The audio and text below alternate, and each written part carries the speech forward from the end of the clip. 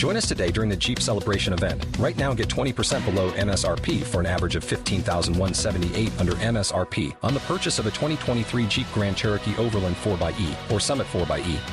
Not compatible with lease offers or with any other consumer incentive offers. $15,178 average based on 20% below average MSRP from all 2023 Grand Cherokee Overland 4xE and Summit 4xE models in dealer stock. Residency restrictions apply. Take retail delivery from dealer stock by 4/1. Jeep is a registered trademark.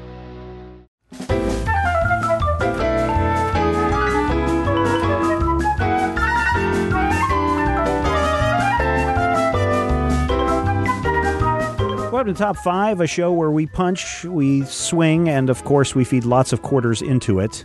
It's Top 5. This week, Top 5 consists of 5 things on each of our lists that represent the top 5 final bosses. This is a listener suggestion, as always, podcast at majorspoilers.com. And Matthew, why don't we start off with you this week with your number 5 on your top 5 final bosses list? Well, my number 5 came from the world of video games. Not all of my entries do, because it doesn't say 5 video game bosses. Yeah, but right. It just says final bosses. Yeah, you're right. Sure. I did try to choose characters who fit that archetype of the big boss after the underboss and the mini bosses and sometimes the squad of mini bosses that you run into. A few years ago, my kid, who was maybe 5 or 6, I actually won a Wii. And one of the games that we won for the Wii was Super Mario Galaxy. And it's a sort of a 2-player game, which meant that she could have a controller and collect all the stars while the game was going on, and I could, not get killed. But the problem you'd run into is you still had the final boss problem, because you'd fight all these things and you'd fight creatures and a little dragon and baby Bowser, but then you'd have to fight Bowser. My number 5, Bowser. Specifically from Mario Galaxy, although I think he's an overarching villain for all of the Mario games ever. Well, almost. He's like the Dr. Doom of Mario. It's not that he's in every one, but even the ones that he's not in, there's usually a guy who sort of emulates him a little bit. And the thing about Bowser that's extremely frustrating is if you play the games, you know that Bowser taunts. And it's not like, the, I will destroy you. Bowser's like, you're stupid and I don't like your mom and your face is ugly. And there's something just personal and terrible about that. And when he wins, he's a childish, sore winner. And when he loses, he's a thin-skinned jerk. And holy moly, I just had a revelation, but I don't talk politics on this show. So, Bowser, my number 5. Giant turtle with spikes on his back, who you can beat, but you usually have to beat at least 3 times before he'll actually lay down and die. All right. My number 5, all of mine come from the world of video games. Mine comes from a way, way old game where you had to punch, uppercut, and hopefully by the end knock out Mike Tyson. Mike Tyson, what was the name? Is that just Mike Tyson? Was it Mike Tyson Super Fight Punch Out? Mike Tyson's Punch Out, and then it just became Punch Out. Yeah. Yeah, I think that happened after the whole thing where he went to jail. Well, yeah, Mike Tyson went away, but there was still Punch Out. Yeah. Yep. And so something about getting up to the Mike Tyson level and actually being able to defeat Mike Tyson was something that every child imagined that they could do. But when it came down to the actual game, not everyone was able to do that. Because the computer was a cheating bastard. Because it was a cheating game, yes. Cheaters always cheat. And that's my number 5, Mike Tyson. Rodrigo, what do you have for number 5? My number 5 is also Bowser. Yay! Da, da, da, da, da, da. Yeah, Bowser is a great villain because as like him and Mario have such a history. Right. And a lot of the games, they spend a lot of time like referencing past times that Mario has beaten him or whatever. There was a brief point in Super Mario, brief in that it was a single game, Super Mario RPG, where Bowser is actually part of the party, which is great. He's definitely one of my favorite characters to take out in Mario RPG. Bowser. What's really cool about Bowser is that Super Mario games really try to be innovative at each iteration, and so Bowser always really benefits from that. You know, in Super Mario 64, you have the like bonking him and then like grabbing his tail and trying to throw him out of the ring. In Mario Galaxy, he essentially is this like weird physics engine of his own, kind of thing that just like screws you up so much. Plus, you know, he comes complete with either 1 or 7 or 8 little Bowserlings to make your life terrible. And Bowser's like just like hilarious and sad. Like he's kind of a sad monster in a lot of ways. And almost he's like, for him. Yeah, he's just like a perfect, iconic, just kind of like big, dumb bully. So it's hard to stay mad at Bowser. I don't know. Like Bowser's a weird, like, it's like a great cartoon villain. Yeah, he's for like video games. He's like the Biff Tannen of video games. Well, he's like you know, he's reminiscent of like big kind of like iconic villains like the Russians from Bullwinkle and things like that. You know, those like curses, you got me again kind of villain. Yeah. And he was also played by Dennis Hopper. Let's not talk about that. Yeah. Matthew, what do you have for your number 4? Rodrigo just retconned the movie. My number 4. And it's really sad for me because I'm not an avid video gamer. I'm dilettante at best. But there are certain games that I stick with that just I hang with for years. And for several years in the 90s, I hung with a game that I have later learned is considered to be not only bad, but an inferior part of its franchise, a terrible part of its franchise. And some people say it's the reason why its franchise died and hasn't been able to successfully return. That game being Twisted Metal 3. Twisted Metal 3, I preferred to play Thumper, which means I'm driving around in a pink lowrider with giant speakers in the front that go boom and have a sonic attack. But if you go and you fight through all these guys, you fight through these bad guys, and you fight through and you finally end up in a level on a giant blimp. And you have to face the 4th worst final boss in my history, Primeval.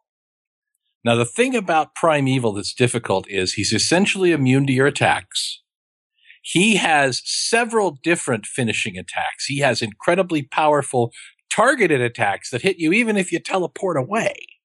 And the only way to beat Primeval is to lure him into, and I am crapping you negative on this, falling out of the blimp. That is how you defeat Primeval.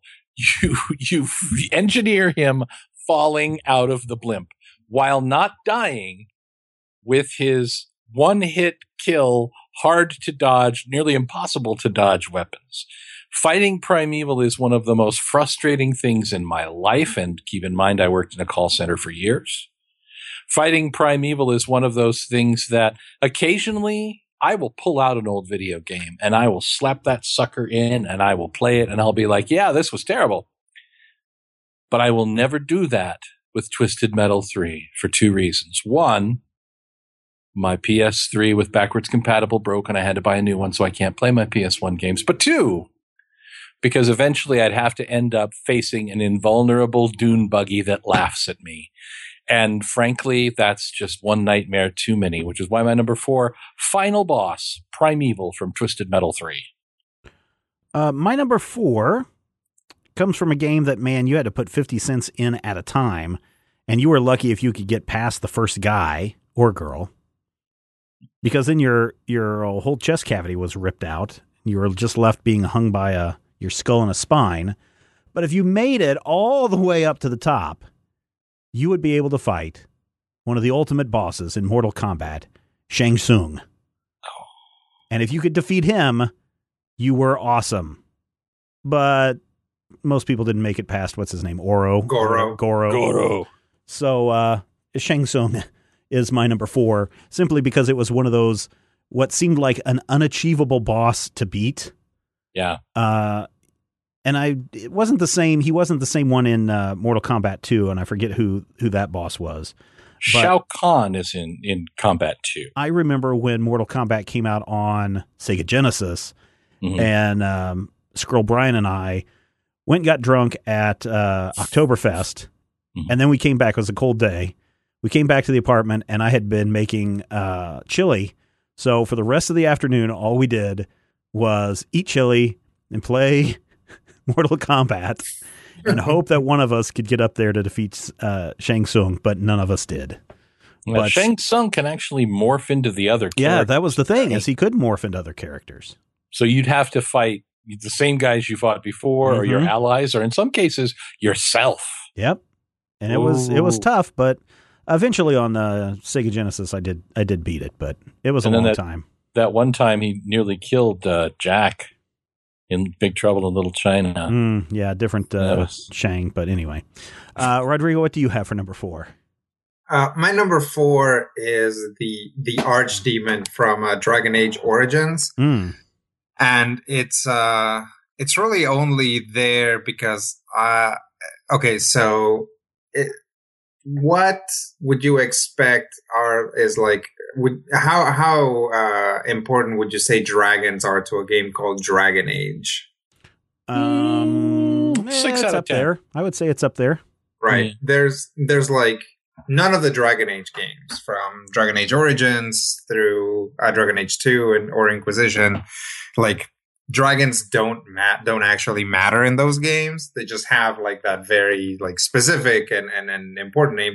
And I know there's a reason why they're called Dragon Age. It's because the ages of this fictional world are separated. Like you have the Exalted Age, and currently it's the Dragon Age. But there's this whole plot line that's happening about like monsters coming up from underground, and there's this boss of all these monsters of the Darkspawn called the Archdemon. The Archdemon, in this iteration of it, takes the form of a dragon, right? And you can tell that somebody was like, okay, I've come up with this amazing plot line for the super cool action RPG that we're going to do. And it's like these demons coming out and blah, blah, blah. And it's like, Pete, can you just pause for a second? You realize that the name of the game is Dragon Age, right? So are there any dragons in this story? And it's like, well, no, it's about ancient gods that got corrupted due to the folly of man. It's like, okay, well, is there like a big final boss? It's like, yeah, it's the Archdemon. It's this like shape of all evil kind of thing. It's like, okay, we'll just have him look like a dragon. And I am certain that is why the Archdemon looks like a dragon. The final fight with the Archdemon is fun enough. You basically spend the whole game either recruiting or kicking various factions, and if you make enough friends, you can deploy them to attack the Archdemon as you're trying to fight it. So it makes for an interesting fight, and presumably the different factions that you get, because some of them are mutually exclusive, make a difference in different ways. But honestly, that fight is just such a mess of like just people running around and getting stomped by a dragon that it's hard to tell if like the fact that I got mages instead of Templars made any sort of difference. But yeah, my number 4, the Archdemon from Dragon Age. Cool. Matthew, what do you have for your number 3? My number 3 is one that always entertains Stephen when I mention it, but I think it's one that has to be mentioned. When it comes to the Super Sentai series, there is a tradition of minor villains being sent by a greater villain. And eventually, you work your way up, you beat all the minor villains, you earn more powers, you earn more abilities, and you have to fight the big villain. In the 35th anniversary series, Gokaiger, they beat the big bad in like episode 37. And I'm like, well, this is confusing, this is weird. And it turns out, no, the big bad is actually that man's father. It turns out that the villain Batman's father? Batman. That man. Oh, that man, okay. Emperor Warsgil, the alien Zangyak, who comes to Earth when his dilettante son is killed, and turns out to be the most powerful thing ever seen in Super Sentai. And what I mean by that is the final battle takes a whole episode. And during this episode, the Gokaigers, who can use the powers of the previous 34 Super Sentai, have to cycle through all the powers of every single year's hero. It's a big anniversary series. So it takes 35 years of coordinated attacks in order Some of them coordinated weirdly. It's fine. You do it. It's just good. In order to bring him down, at which point they then have to kill him again. Then they have to kill him one last final time. But what it really comes down to is a battle that has an amazingly satisfying ending where all of the heroes are completely spent and they literally collapse on the ground laughing at how great it is to finally be rid of the big bad Emperor Warzgil. I'm not going to try and spell it because, frankly, I can't. But one of the greatest final bosses ever. And, one of the characters that if I ever came up with a villain, I would definitely want to just steal some of his shtick because he's actually scary, which is strange enough in itself. All right, cool. For my number 3, I am also going to use one of the great evils. In this game, you found this entrance below a sanctuary. You had to go down and down and down and down, fighting demons and all sorts of horrible things until you entered hell itself on the final level and came face to face with Diablo. This is Diablo from the 1996 video game from Blizzard Entertainment. Diablo made an appearance in both Diablo 2 and Diablo 3, although I was really disappointed in his appearance in Diablo 3. But Diablo is a cameo appearance where he's like wearing a sweater and going, "Hey guys, what's up?" Kind of, yeah. Does he get beaten up halfway through and you have to fight a new, better Diablo? Well, you meet Diablo in the 4th act, but then what you're ending up doing is fighting archangels in Diablo 3. Or some of the great angels in Diablo 3. But Diablo is one of the very first games that I remember, just adventure quest games that I remember completing all the way through without just giving up in boredom. And when you face Diablo at the end, fire rings and fire breath and all sorts of stuff coming at you, it's a lot of fun. And Diablo, though, fighting the devil himself, earns the devil a number 3 spot in my list of final bosses. Yeah. And it's, what was that? 16 bits in 96 or whatever. I think that's, I think it may have been 32 by that point. Maybe. But, that was a lot of fun. I did complete Doom. Doom came out in 5, 4, something like that. Mm-hmm. Did you fight Doom in that one? No, but what was the final boss at that one? That wasn't Doom. That was, well, I better not say because it may be on somebody's list. Rodrigo, what do you have for number 3? My number 3 is Demon Emperor Void Dark. Because the people who were naming people in Disgaea did not have any sort of subtlety. This guy's name is Void Dark. And, from the text of the game, characters interacting with him, sometimes they'll just call him Void.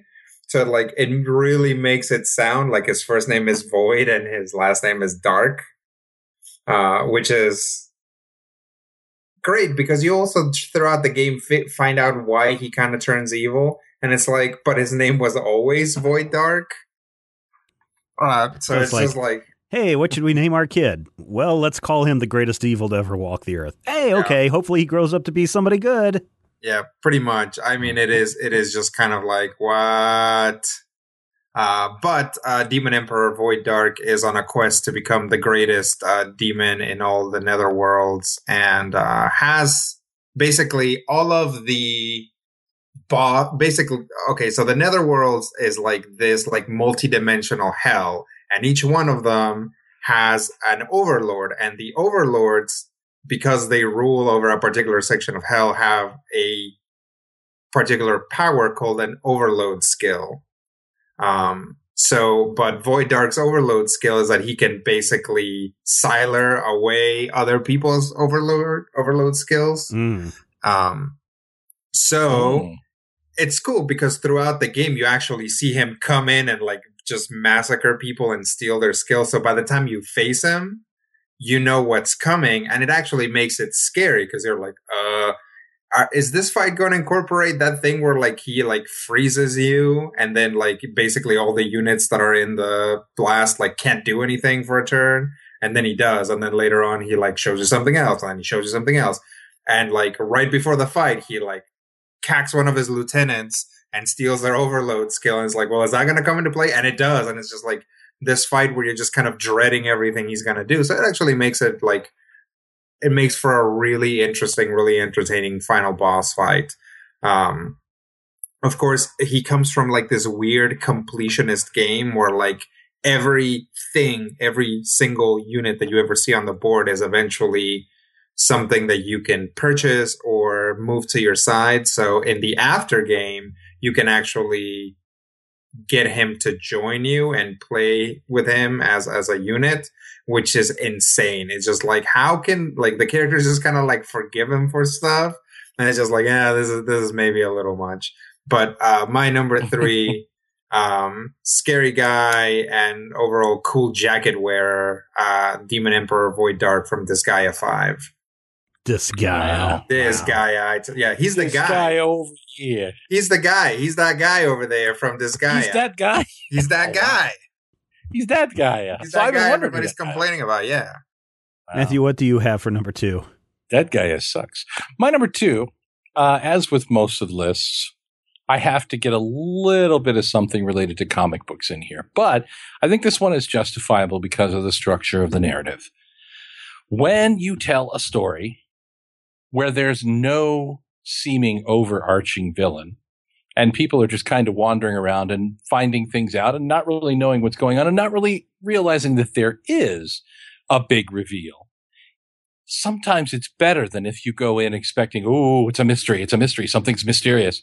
So in issue 9 of Alan Moore's Watchmen, when Night Owl and Rorschach have broken into Adrian Veidt's office and they're messing around in his computer, and Night Owl looks up with a look of utter terror on his face and says, Rorschach, this guy we're chasing, I think it's Adrian.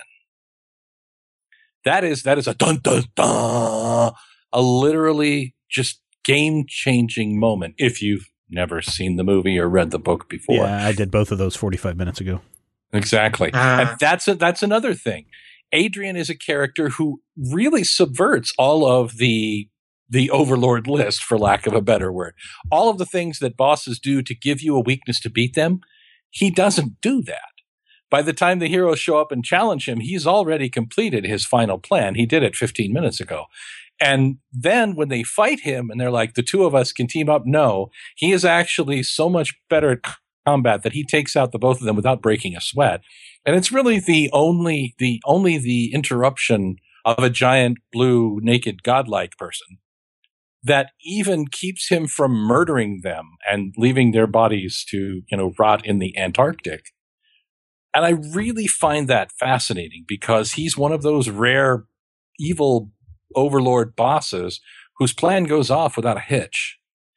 And at the end, the heroes actually agree that the world is better off because his final gambit worked.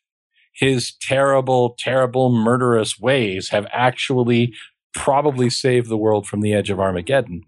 And it's a really weird inversion, but it makes it incredibly memorable. It makes the story, I don't know, the kind of thing that the rest of the comics industry would rip off for the next 30 years.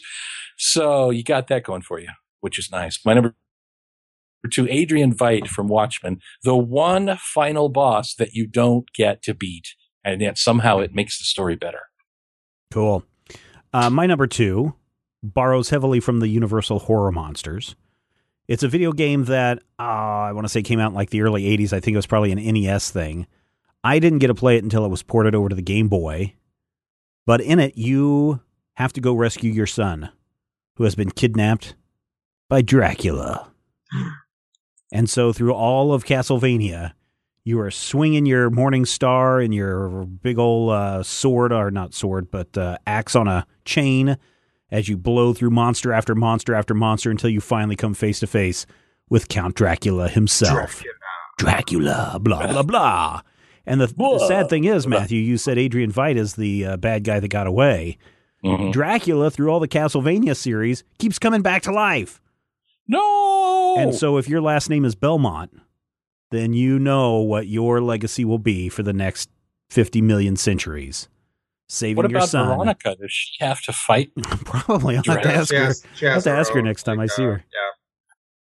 Yeah. Well, her mom was big in the gaming industry. She was like a vice president of something. I think was it Nintendo or Sony? I forget which. But you had to face Dracula as the final boss in Castlevania. Definitely a tough one, and if you made it all the way, because here's the thing on my Game Boy, it didn't have saves. So you couldn't go in and save your place and then pick up, later on. You had to run that entire game without stopping. Oh, wow. And that sucked. Yep, because getting to Dracula was very hard unless you had like 12 hours to kill. But that's my number 2, Dracula. Hey, it's a Dracula. Hey, how you going? I'm a Dracula. Hey, I'm a Dracula. How you doing? This guy over here does Dracula. This guy, he's a Dracula over This here. guy, a Dracula. That was with this Dracula over here. Yeah. Rodrigo, what do you have for number 2? My number 2 is not from a video game. No. Okay. Yeah. How dare you? No, it's. Have you guys seen Equilibrium? I don't think so. Remind me. It's a Christian Bale movie. No. He is a super cool Is he gun Batman? ninja. He's a super Then cool I have gun not seen ninja. Okay. I can't believe this. But this is a big spoiler I can't believe neither one of you has seen this movie. Because I was like, hey, the movie came out in 2002. This is a spoiler because it's kind of a twist who turns out to be the final villain. But I'm like, surely a 2002 movie, everybody will have at some point at least. Nope. All right. Well, hopefully the name won't mean anything to you if you haven't seen him. But the boss at the end is a guy named DuPont. He thinks that he's going to walk in and find Father, but as it turns out, it's not him. It's actually DuPont, and they have a super cool gun ninja battle. And it's interesting because the guy who plays him, Angus McFadden, I don't know, is kind of like this round face, kind of portlier guy. So it's really interesting because, in this movie, you have Christian Bale, who's like kind of a skinny guy.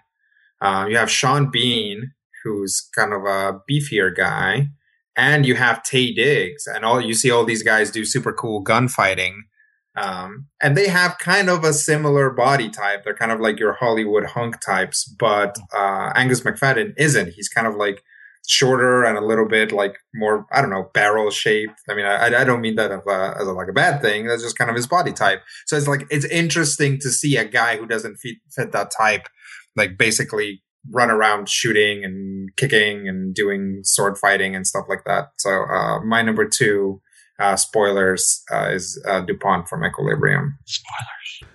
Ladies and gentlemen, we have made our way through all the mini bosses, and now we have made our way all the way up to the final boss. Our number 1 in this week's Final Bosses Top 5. Matthew, who do you have? My number 1 is number 1 for a very good reason.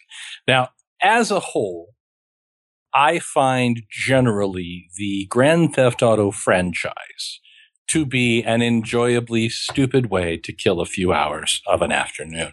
Specifically, my very favorite, Grand Theft Auto Vice City, features a character named Tommy Vercetti, who is a lunatic in a Hawaiian shirt, who shoots pretty much anyone and everything. But Vice City does not have the best overarching evil villain.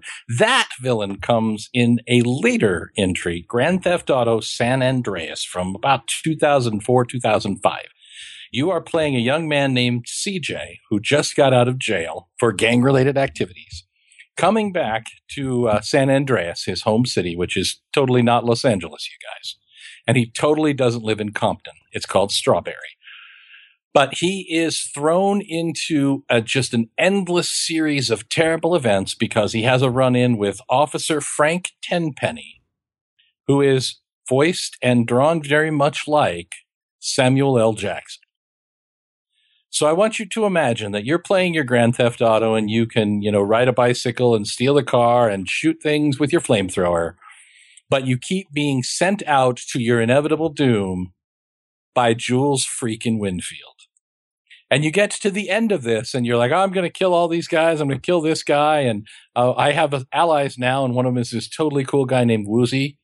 Woozie is visually impaired, but that doesn't stop him from shooting people, which I think is wonderful. And you get to the end, and you have this final this final run-in, the final big fighty countdown, and Officer Tenpenny gets away and he grabs a fire engine. And you have a chase through the streets of not Los Angeles as not Jules Winfield races through the streets in a fire engine. Yelling Samuel L. Jackson voices back at you. And I don't want to spoiler it, but it's a Grand Theft Auto game. So you know pretty much everybody but the protagonist dies. It happens. And you get to the end and it's a really, really satisfying climactic moment. It's one of the few times when you get to that point where a Grand Theft Auto game ends and you feel like maybe a little justice was actually done. Because a lot of times these game end was just sort of a, yeah. Or in the case of Grand Theft Auto 5, it ends with a brutal torture and murder scene that you actually kind of after the whole game feel might have been justified, but you still feel creepy and want to take a shower. Yeah. This is one of those moments where this guy is clearly villainous.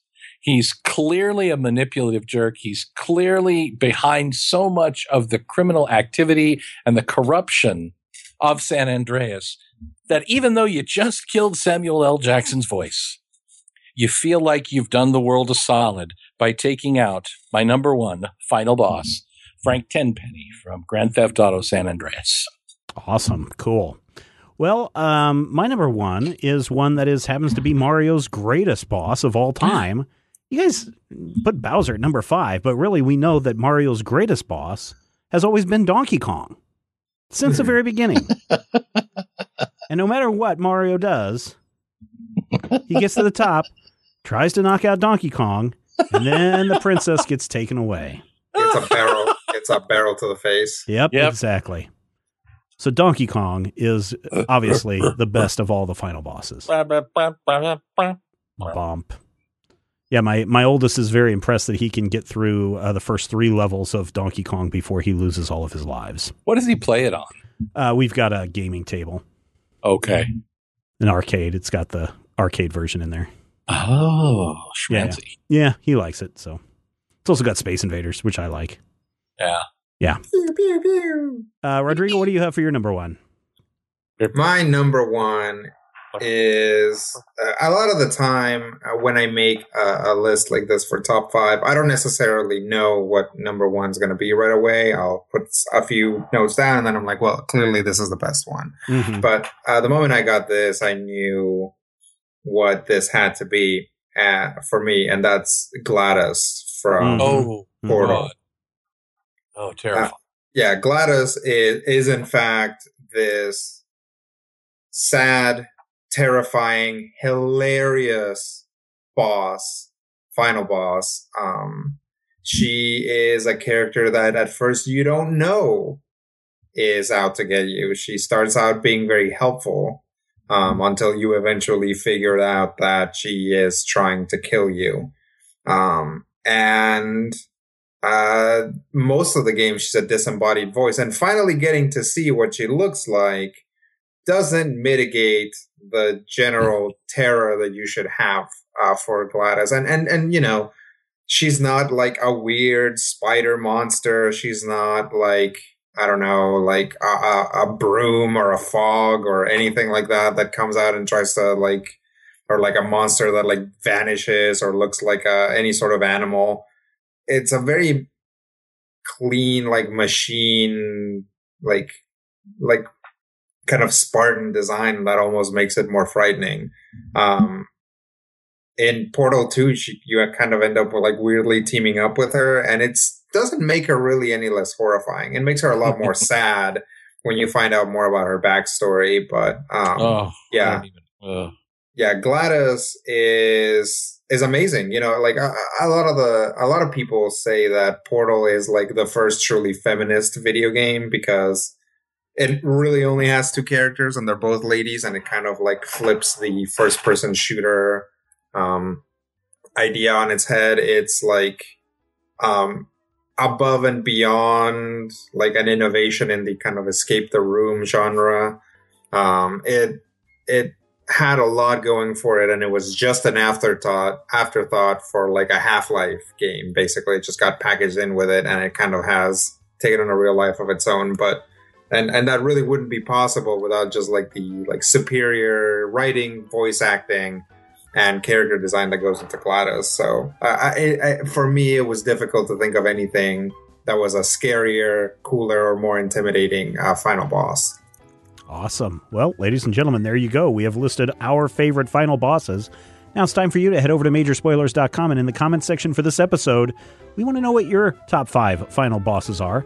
Go into detail, tell us what you liked about them, tell us what you didn't like about your final bosses, and we want to read them. In fact, other people want to read them. Other listeners want to read your list, because everybody loves a list, and we will see you next time.